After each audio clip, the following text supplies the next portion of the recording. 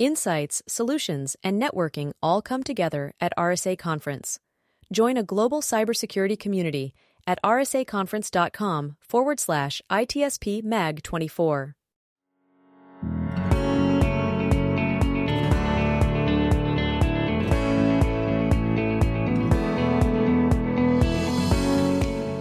Welcome to the intersection of technology, cybersecurity, and society.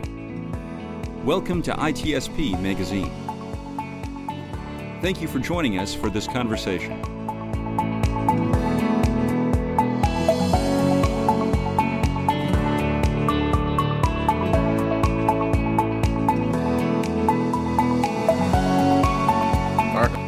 Sean. I have to run really fast backwards. To catch up with yourself? I have to catch up with myself, and I want to keep moving forward, but I have to look behind to see what might happen from things in the past that could bite me in the butt later. Yeah. And good lessons, usually. Good lessons. Is that hindsight 2020? While running a 440, I don't know what I'm probably making no sense, but people listen to us. They know I make no sense anyway. It's not about us. It is not about us. It is not about us. But I was trying to have a little fun because there's something pending in our digital world that will have a big impact on society and business and our personal lives. And it's the wow factor of quantum computing and all that it can bring to do things that our human minds can't do on our own. And with that, there's some risk with cryptography that the cybersecurity industry has been talking about for a while, but I don't know that we have a real good, until now perhaps, a real good way to understand what the impact would be in a way that we can do something about it. And I'm thrilled today to have Clément on from SandboxAQ join us to talk a bit about what quantum computing and AI and those technologies together can kind of help us prepare for the future where quantum does exist. And we know the risks, and we can kind of run backwards really fast and get ahead of it. So before we get into the conversation, though, Clément, I want to give you a few moments to share a little bit about yourself for our audience, so they know who you are and some of the things you've done leading yourself to this point with SandboxAQ. Thanks, Sean. Thanks for having me. I'm very excited to be here with you today. So I'm Clément Jeanjean. I lead commercial business globally for the cybersecurity division of SandboxAQ, which is called the QSG group. QSG stands for Quantum Security Group. I guess we'll talk a little bit about what SandboxAQ does, among other things, cryptography management, but also we have two other lines of businesses. And how I came here is it's been an entrepreneurial journey. I have a scientific background. I'm an engineer at the beginning, and I also took a political sciences degree after engineering. And right after that, I started creating technology companies in different fields. Nothing related to quantum at the beginning. One of my most significant companies was a tech startup in the perfume industry, so quite far away from quantum physics. And one of them was CryptoSense. So I co-developed this cryptography management startup company based out of Europe that was acquired by SandboxAQ 8 months ago now. So this is how I joined the Sandbox journey. I was the COO of CryptoSense, mostly in charge of business development. So that's how I'm here today with you guys. Well, that's interesting. I'm not going to go in the first company, although I am kind of intrigued anyway. But there is so much to talk about this convergence of putting together, for me, like quantum and AI. I think we can write a book about it, maybe 3-7 books. So it's a big picture into the future, as Sean was making fun. Why are we doing it now when I don't think we have functional and commercial, definitely quantum computing going on. So what is the perspective that Sandbox AQ is having in this big picture? Yeah, that's correct. So we have a pretty original positioning, I would say, at SandboxAQ, and AQ stands for AI and quantum, because the mission of the company is to exploit the new possibilities that quantum physics and AI offer to solve very difficult problems. And I said quantum physics, so it's not only quantum computers, it's really the low level physics, the particle physics, combined with AI. And of course, quantum computing is part of the play. So we try to address three main industries and to really change the game in these three verticals. We have one division called simulation and optimization that looks at how this new computational power coming from AI and quantum computers, when they arrive, will be able to run algorithms that today we're not able to run, and how we can leverage this to reduce dramatically the time it takes to develop new drugs, and maybe cure diseases that we're not able to cure today. This industry requires a lot of investment. Developing a new drug, it costs between $1.5 and $2 billion. The failure rate is extremely high because you have to try a lot of things and just, many of them fail. And developing a new drug is very long. We're talking about years and years. So we want to try and improve that. We're not sure that we're going to be able to do it, but the first results we have only after 1 year are very promising. And we're partnering with very prominent universities in the US and research centers around that. And they are already very impressed with the first results that we were able to put together with these algorithms. And that's even before quantum computing is generally available. So that's the first line of business, simulation and optimization.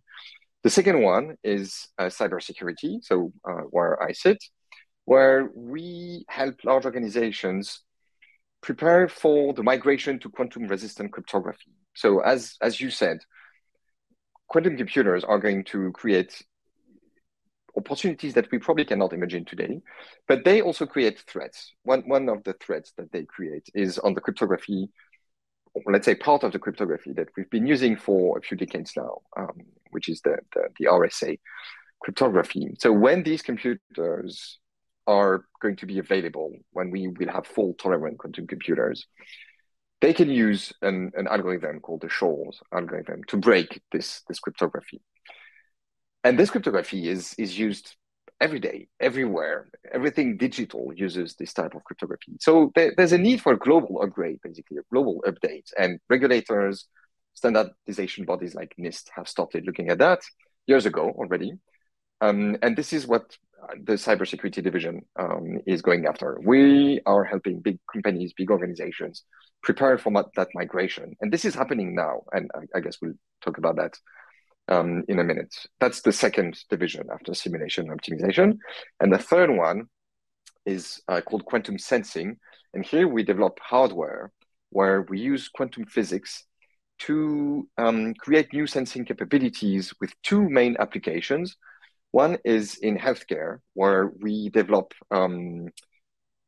cardiac magneto sensing devices to improve the accuracy, to improve the speed at which you can run an analysis, on someone who's going through some heart event. And when you need to determine whether it's severe, is it a heart attack, does the patient need surgery or not? Today, this can be very long because you need to prove several assumptions one after another. And we're trying to replace this with this magnetic field sensing device and deliver a diagnosis in something like 1 to 2 minutes. A second type of sensors that we're developing is used for terrestrial navigation. Today, we mostly rely on GPS. Everyone is using GPS. Even the military are using GPS. But GPS is very vulnerable because satellites are vulnerable. because GPS can be scrambled too. And today, if you go to Ukraine, there's no GPS anymore because it's completely jammed by the Russians. Moreover, GPS doesn't work under the sea. So for submarines, for instance, it doesn't work. And we're developing these terrestrial navigation devices based on quantum physics, so quantum sensors, to back up GPS or replace GPS in places where you cannot use it. So these are the three business units, the three big problems that we're tackling through simulation optimization, cybersecurity, and quantum sensing. And what? I'm going to hold the vision. Let's stick with kind of the current state, or perhaps a look into the past, because I mean, as I mentioned as we started talking, that the understanding that cryptography will have some challenges when quantum computing comes around. And forgive me for not knowing the complete difference between physics and computing, but we will face a situation where a good portion of our cryptography no longer stands up to the rigors that we expect it to. And how, obviously the security industry is talking about it, but how are cyber criminals kind of using this understanding to their benefit? Because let's face it, cyber criminals always leverage technology and leverage information and have a view of the future to how they're going to make money as well. What's their view of this? So there are, I think, several questions in this one. One is, how can quantum computing be exploited someday, and what threat it represents today? And the second question is the timeline, I think. So when do we need to worry about that? So as I said, it's well recognized that when these quantum computers are available, which is not a date that's identified, so we don't know when it's going to happen. There's a global scientific consensus to say that this is happening. Some people say it's going to be in 8 years. Some people say it's going to be in 15 years. Some people say it's going to be in 50. Some people, less and less, say it's never going to happen. But there's a general consensus to say we're looking at something probably between 8 to 12 years before we have these fault-tolerant quantum computers. And that's based on the progress that have been made in recent years. So criminals, when these computers are available, they can break this RSA encryption. So they can access sensitive data. This is not the case today, but what they can start doing is harvest information. So harvest data by eavesdropping, like submarine cables, for instance. So one threat that is well identified today, and people call that the harvest now, decrypt later threat, is that these criminals or state actors could collect data, store it for many, many years. And of course, that means, they will target sensitive data, meaningful data like state secrets, or data that have a very long lifespan, like healthcare data or personal banking details, for instance. So these criminals, they could harvest the data now, store it, keep them in a data center, and then use a quantum computer in 8, 10, 15 years to decrypt that data and use the value that this data would still have. So not all the data, not all the sensitive data that we're dealing with today can be threatened by that, because some of the data in 15 years won't have any value anymore. But again, for the very sensitive, for the long-lasting sensitive data, for the state secrets, for industrial IP, for instance, or geological exploration for oil and gas companies, these data have 30, 40, 50 years of lifespan, and these are at risk. This is the main threat that's identified today. Another one that is not coming directly from attackers, but which is a risk that more and more corporations have identified, is that going through the migration will take time. And when I say time, it's not a couple of years or 3 years. It's generally admitted that for a big bank, the scale is something like 10 years. Because cryptography is everywhere in their IT. They have every possible IT system that have been, ever conceived and designed and produced on Earth. So it's very heterogeneous.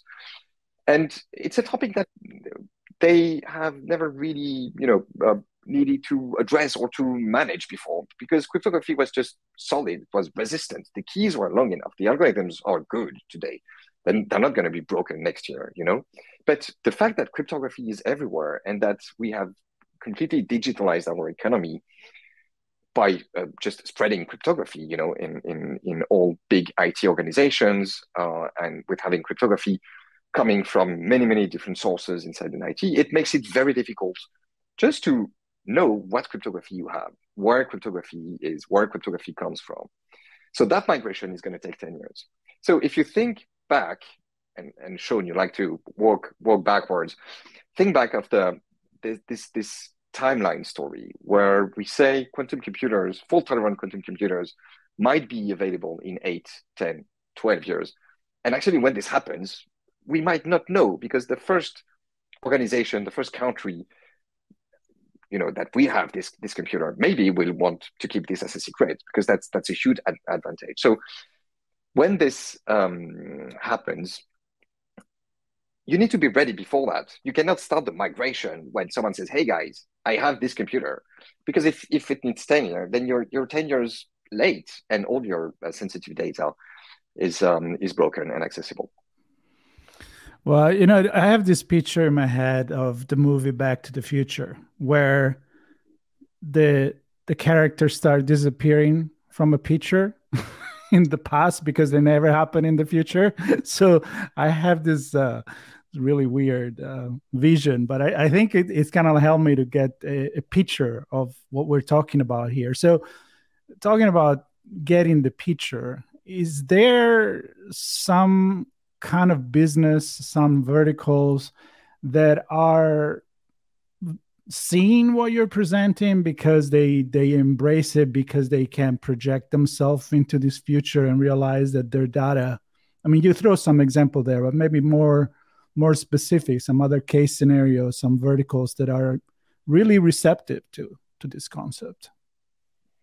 Yeah, so the federal space, the public sector, is moving really fast, especially in the US, but also in the entire Western world, because regulators, governments have identified this, you know, the development of quantum computers as both a threat for the security of their data, but also as an opportunity, because they can solve these big, complicated problems. So when you deal with, let's say, complex logistics issues like running an army, you know, or running scenario for a war game, probably the first one where there's a valid quantum computer running, that's going to be a huge advantage. So governments, regulators, they have started creating a framework. And in the US, there's been a White House memorandum. State agencies have to move forward. They have to start inventorying the cryptography they're using, building a plan for migration. So this is happening already now. That's the public sector. In the commercial world, financial services are probably the heaviest users of cryptography, which is good for us because that is what protects, you know, your access to your online banking application on your iPhone. So they have a lot of cryptography. And they have a lot of sensitive data, and of course, they're, you know, managing your money and our money. So they're very sensitive to that. And the journey has started there too. Sorry. So in the US, large banks, they are all moving forward and building a plan to migrate to post-quantum cryptography. Again, because they know it's going to take 10 years, and that they have to start now. And also because they're seeing short-term benefits in getting this capability of inventorying cryptography, getting visibility. Maybe we can say a word about that. So financial services, clearly, healthcare industries are very interested in this. They're not as mature in the journey as the financial services. Telcos, to secure their networks, because they're operating these physical networks where they're using a lot of cryptography also to authenticate communications and authenticate users, which is going to be a vulnerable point to quantum computers. So telcos are very interested in starting upgrading their network now, also because they know it's going to take a few years. And then we're seeing a longer tail of other verticals where the maturity is starting, especially around OT or IoT, like the automotive business, because a car today is a big OT with 4 wheels, and a car, when you sell a car, it's going to be on the market or on the roads for maybe 15, 20 years. So that's part of these objects that you need to think now about how you're going to update them in 10, 12, 15 years. Oil and gas are interested in this too. And some of these verticals, they're also looking at the opportunities, that they can get from quantum computing. Like, can they improve exploration for oil and gas or drilling, scenario? And for healthcare, of course, can they improve the way they discover drugs? So this is the landscape basically today, as we see it at SandboxAQ. So I love that broad view of the different sectors and the things they have to think about. One thing that's coming to mind, I mean, I'm the ops guy generally. I everything looks like a project to me, with some timeline and some outcomes at the end. And what I'm trying to figure out here is, as the telcos and the oil and gas and automotive industries recognize they need to do something now, and we'll touch on why now they have to do something in a moment. But I guess what I'm wondering is, because SandboxAQ and the cyber security division is about managing cryptography. So my question immediately in my mind is, do they manage cryptography now? Is it just a free for all? What does that world look like? And then what does it need to shift and transition into to really get ahead of this? Yeah, so I think it's fair to, when you look at these organizations, it's fair to say that cryptography has been left behind in the entire digital transformation that we've seen in the last 5 to 10 years, which is adopting agility and what's called DevOps. When you merge basically development and operations, or you bring them very close together, so that you can deliver new features and new releases of your product really fast. Cryptography has been left behind that because it was not really needed. You didn't need to be agile with cryptography because, again, the keys were long enough, the algorithms were good. So one of the things we talk a lot about with our customers today is how we can bring cryptography to the agile era, because the way they're managing their IT is through more and more automations, more and more large databases, data lakes, solutions like software solutions, integrated all together, so that you can deal with a massive amount of information, data, and make it actionable. Cryptography is not there yet. So customers, they use a lot of cryptography keys, they use certificates, they have some platforms to issue keys, to issue certificates, but a lot of the keys that they have come from different places, come from open source components, come from dependencies, vendor software, and that's the case for keys and certificates. So they don't really have the entire visibility on where these keys and certificates are coming from. Same with cryptographic operations. So every time one application encrypts data, decrypts data, signs an operation, every time someone authenticates, and by someone, I mean, it can be a human being, or it can be one application talking to another application. So every time there's cryptography coming into play, and that cryptography can come from many, many different places, again, in the organization. Today, they don't have that visibility, and this is what we're building with them. We are providing them with an enterprise software that connects, integrates with the other ones, and gives this visibility on what cryptography they have inside the IT today. And that's the first step. When you look at what NIST says, what Homeland Security recommends, what Gartner recommends in this migration towards modern cryptography management and quantum-ready cryptography, in the end, the first step is to build an inventory, which makes total sense. And there's nothing groundbreaking here, because you cannot change, you cannot manage what you don't know. So today, most of these organizations are lacking this visibility, this comprehensive visibility on cryptography that they have. And that's the first issue that we solve with them, providing visibility and observability. So I want to go back to, because I kind of always think about people. That's what I do. I think about how people are going to digest this. And so one of the thing is to say, you know, why now? And I know you already talked a little bit about this, but also thinking like, are other sector like cybersecurity in general, like, you know, everybody now is talking artificial intelligence is going to resolve a lot of problem, also creating a lot of problem because the bad guys use it as well. So what I'm thinking of, like, is it, do you see this to be a big shake to not just cryptography on its own, which is part of the big picture of cybersecurity, but is like a lot of the cybersecurity now going to become obsolete unless we do something right now? I don't know if it's a question that makes sense, but it's kind of in my head. No, it does make sense clearly. So quantum computers, for what we know, are good at solving specific problems. So you cannot ask everything to a quantum computer. So as far as we know, you will not have a super GPT-4, you know, powered by a quantum computer that can break any security. Well, AI too is not general, right? So you can't Absolutely. ask anything. Yeah. So this problem around cryptography is the one that has been identified clearly because there's this algorithm that was discovered by a guy called Peter Shor in 1994 that allows to basically factor very large prime numbers, which is the big problem that existing computers cannot solve.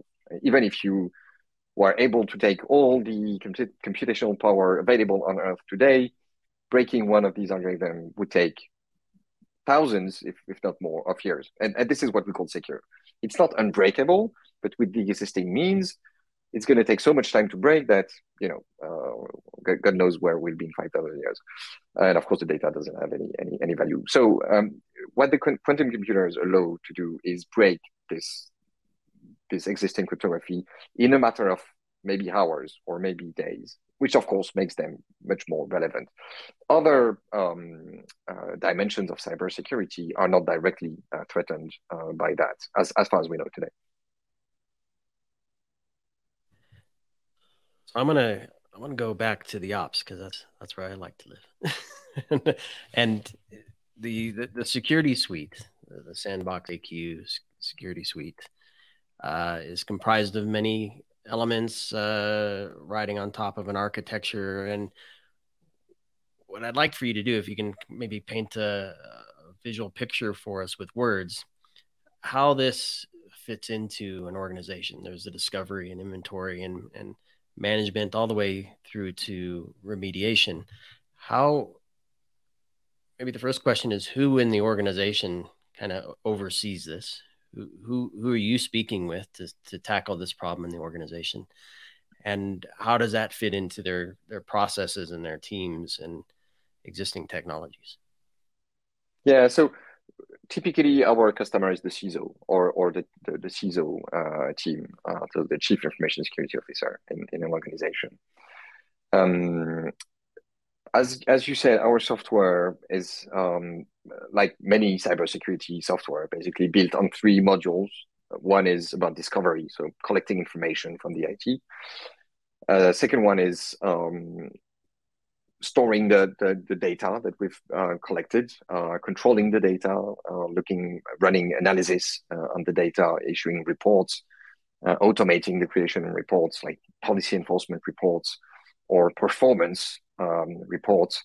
And the third block, so after discovery and control, the third block is remediation. The way it's deployed today with our customers, it's mostly on-premise because the nature of the data that we collect, in most cases, is highly sensitive. You know, information about how a big bank encrypts data or manages keys is not information that they want to send in the cloud. So the software is deployed on-premise. And one of the key considerations or needs that our customers have beyond the core features that I've just described, so inventorying cryptography, analyzing it, and remediating, is around integrations. Because again, they don't want to deploy something that's going to be a standalone system with its own dashboard and that is going to require dedicated workloads. That doesn't work today in a big IT organization. All of them are moving to DevOps. All of them are moving to automation. So we have to integrate our software with their existing IT management solutions. So typically, ServiceNow, for instance, typically Jira, to manage tickets or remediation, or Splunk, Elastic, this kind of thing. That's for the IT management system.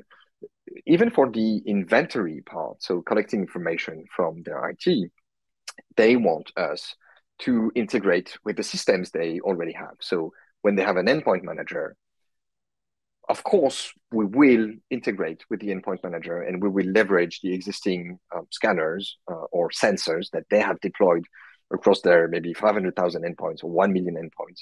We will leverage these existing sensors to collect information about cryptography, either by just taking the data that's already available or by deploying an additional package on this sensor.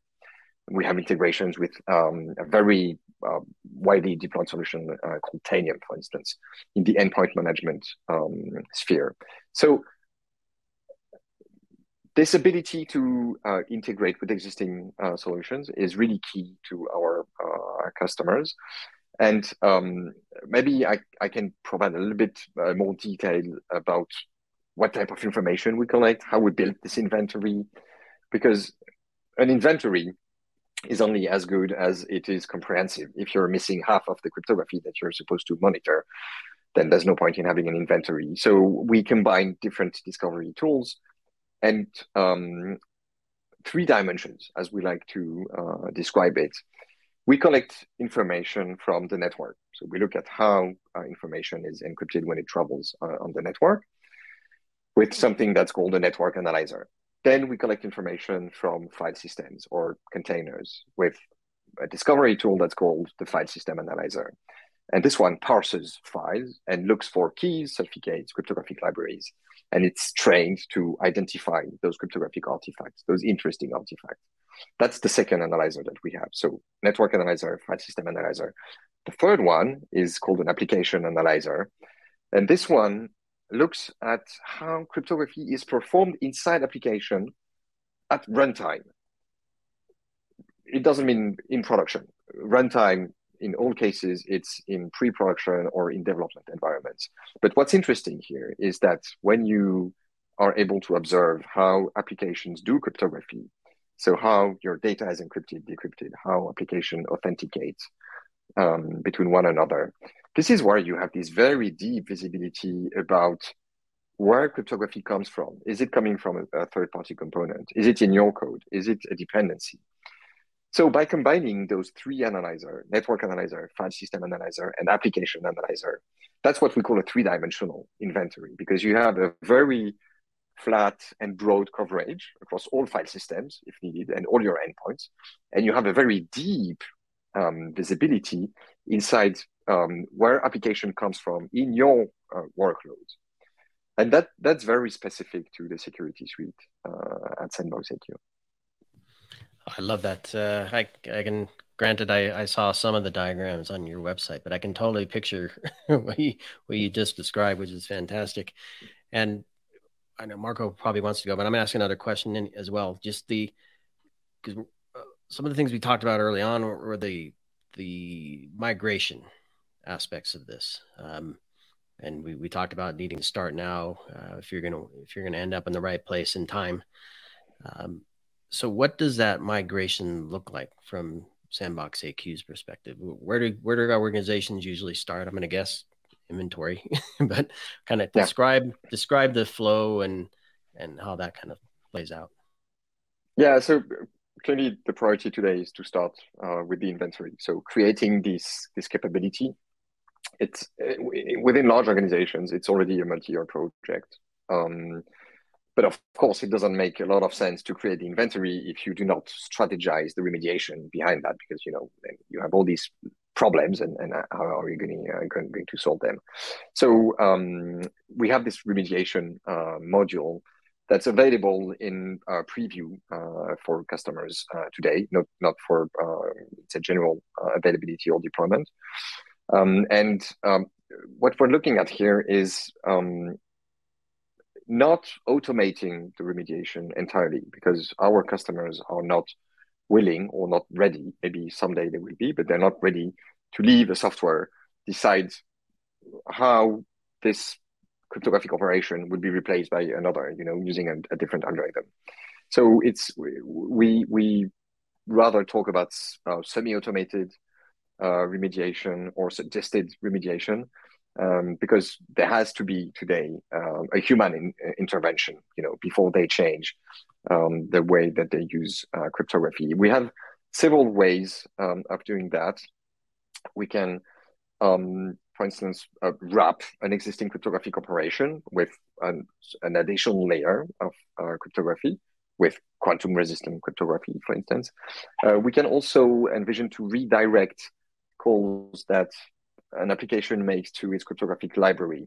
So since we see these operations with our application analyzer, we can just see the call happening and redirect it to a library that would contain these quantum-resistant algorithms. These are just two examples among several ways that we have to remediate. But in terms of priority and timeline, our customers today are really focused on building the inventory and having this continuous monitoring. Because when we talk about an inventory, it's not just a one-off thing that you want to do, because of course, if you do an inventory, that's going to take quite some time. But the next month, your cryptography has changed. You have new keys, new certificates, new code that your developers have written. So you need to build this capability as a continuous monitoring and continuous inventory. Yeah, which continuous integration and delivery. Absolutely. Yeah. That's where it all boils down to, right? If you can't deliver stuff in an agile way because you're stuck trying to figure out cryptography, you're kind of hosed. What do you think? Yeah, Marco? So just to that point, because that's straight to the point with our more mature customers, where they deploy our solution directly in their CI/CD toolchain, where they already have a series of tests like security, quality on the code, and the sandbox test becomes just one of them. And we both built the inventory of cryptography before the code goes in production, and we control the content of the inventory. And this brings me back to one thing I mentioned before, which are the short-term benefits of doing that now. If you're able to monitor your cryptography and control your cryptography today, you can solve issues that are much more painful now than the quantum threat and the migration itself. Things around compliance. So more and more, compliance standards include ways to encrypt data, ways to manage keys. It's very, very difficult, given the complexity, given the hybrid dimension of any IT system today. It's very difficult to demonstrate your compliance with these standards with Excel spreadsheets and manual processes. It just doesn't work anymore. It doesn't scale. So every existing process relying on this needs also an upgrade for cryptography. And several of our customers, including big customers today, they started the project with us, not because of the quantum threat, but because they had a compliance issue or they had a policy enforcement issue. They have this security policy where there's an entire chapter about what cryptography they can use, what cryptography they cannot use. But then they rely on just manual reporting, from business owners, from teams, to make sure that the policy is enforced. Again, that doesn't scale. And we have big projects with big banks where we're covering several thousands of applications where they suspect very strongly that some of the cryptography inside some of these applications does not enforce the latest standard of cryptography that they want to see inside their applications and their workloads. So we're helping them solve this today in the CI/CD toolchain. And then the quantum threat becomes part of the project because they say, oh, okay, we're deploying this cryptography management tool, and we're going to kill several birds, with the same stone. We're going to solve this compliance issue. We're going to have a better policy enforcement. We will have more visibility on certificates. So we will reduce the number of outages, created by certificate expiring. And we are also paving the way for the quantum migration. Well, you kind of went where I was going to go. So the relationship with the public sector and also policy and regulation that, as we know, it drives many times cybersecurity. You do it because you have to do it. But also, I think there is definitely a role into the government in having a vision and a plan into this. You mentioned NIST, for example, which, it's kind of like the standard. So what's your relationship with government, and do you see regulation actually coming along with your message and your mission and vision? Yeah, so governments in, let's say, all developed countries have started looking at quantum and specifically the threat on cryptography, or are starting to look at that. And we have ongoing conversations with most of them because we're kind of, let's say, highly visible in that field. Naturally, SandboxAQ being a US company, there are a lot of discussions with federal agencies and the US government. Some contracts have even been made public at the beginning of this year. But also in the, let's say, US allied sphere, we're having a lot of conversations, both with government, with defense organization, with state agencies and regulators. And that's a very constructive process where we talk about what the technology can do, what it cannot do, how we've started these migration projects with our existing customers, because the regulators, they don't want to create something in a vacuum. So they look at how industrials who have started the journey are doing it, and that feeds the way they're thinking about the future regulation. We have been selected by NIST, so the US standardization body, to be part of their Cybersecurity Center of Excellence with, I think, 15 other industrials, including Amazon, Samsung, very large companies, Microsoft, to work on what the migration framework should be. And so it's not about pushing our product and saying our solution is better than the other ones. We have competitors there too, and we're very happy to be in that group with them. It's really to build the new framework together, so to make sure that industrials will be able to migrate as smoothly as possible and in a meaningful way, and that we are solving the problem at the end. And that's something that we're very involved into this relationship with NIST.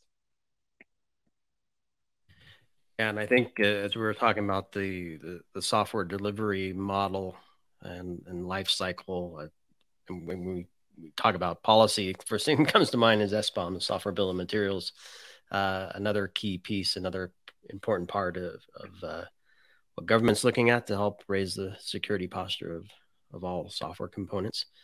So clearly no lack of need and drive, and perhaps maybe some triggers coming soon to really enforce the need here. I want to start wrapping, and I know you have the security suite is out. People can get a preview, they can get a demo. Clearly start the migration now. That's the message I'm hearing, to get that visibility, get the assessment and the analysis so that you can take some remediation actions within your environment.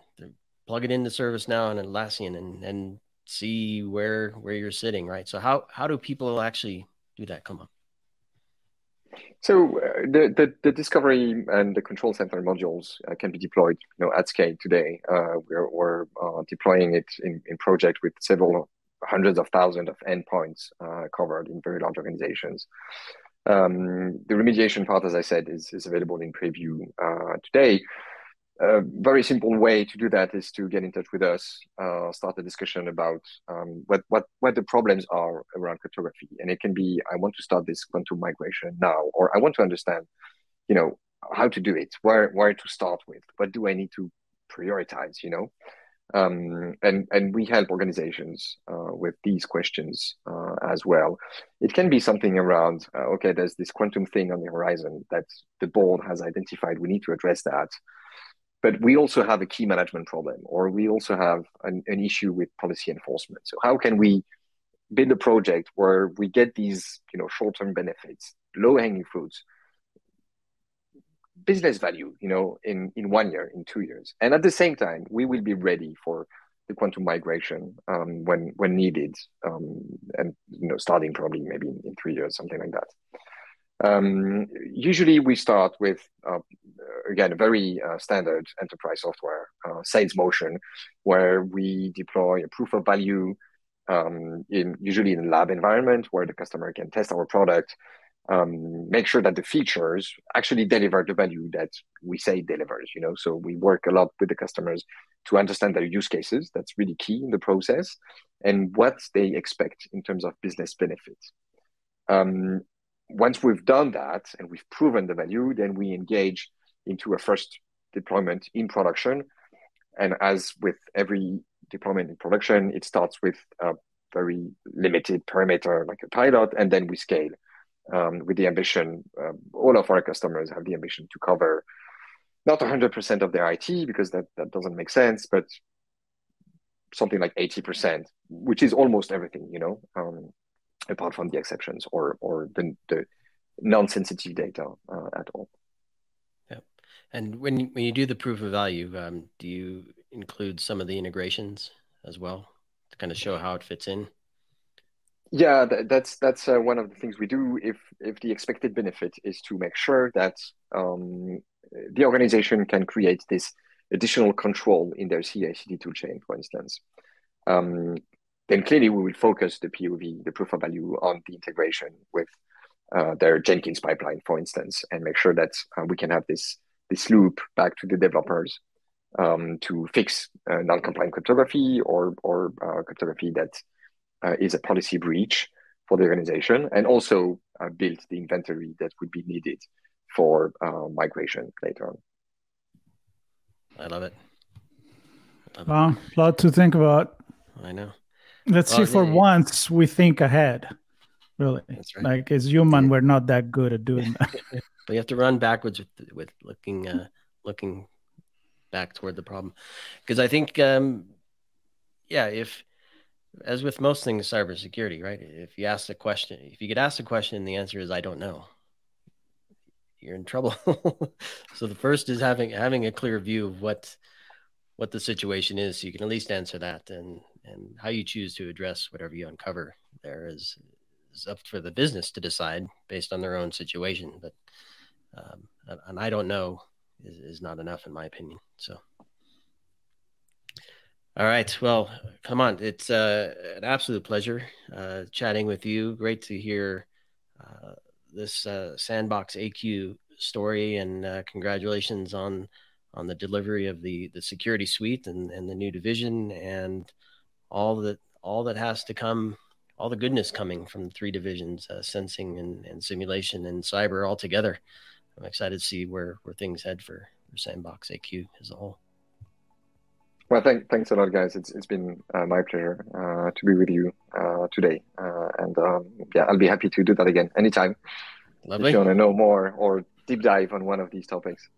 Yeah, it's a big conversation. I mean, my head is spinning into much larger scenarios, and how this is going to apply to everything really in our life, in our business, and the way we behave. Just kind of like another digital revolution, maybe even bigger than what we've lived so far, and that's a lot already. So just a reminder to everyone that all the links and to learn more and take action and get in touch with SandboxAQ will be into the page that we're dedicating to this conversation, and hopefully, again, many more, because there is a lot to talk about. So again, thank you so much.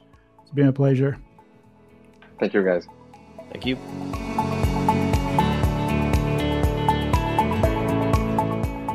If you enjoyed this podcast, share ITSP Magazine with your friends, family, and colleagues. Thank you for listening.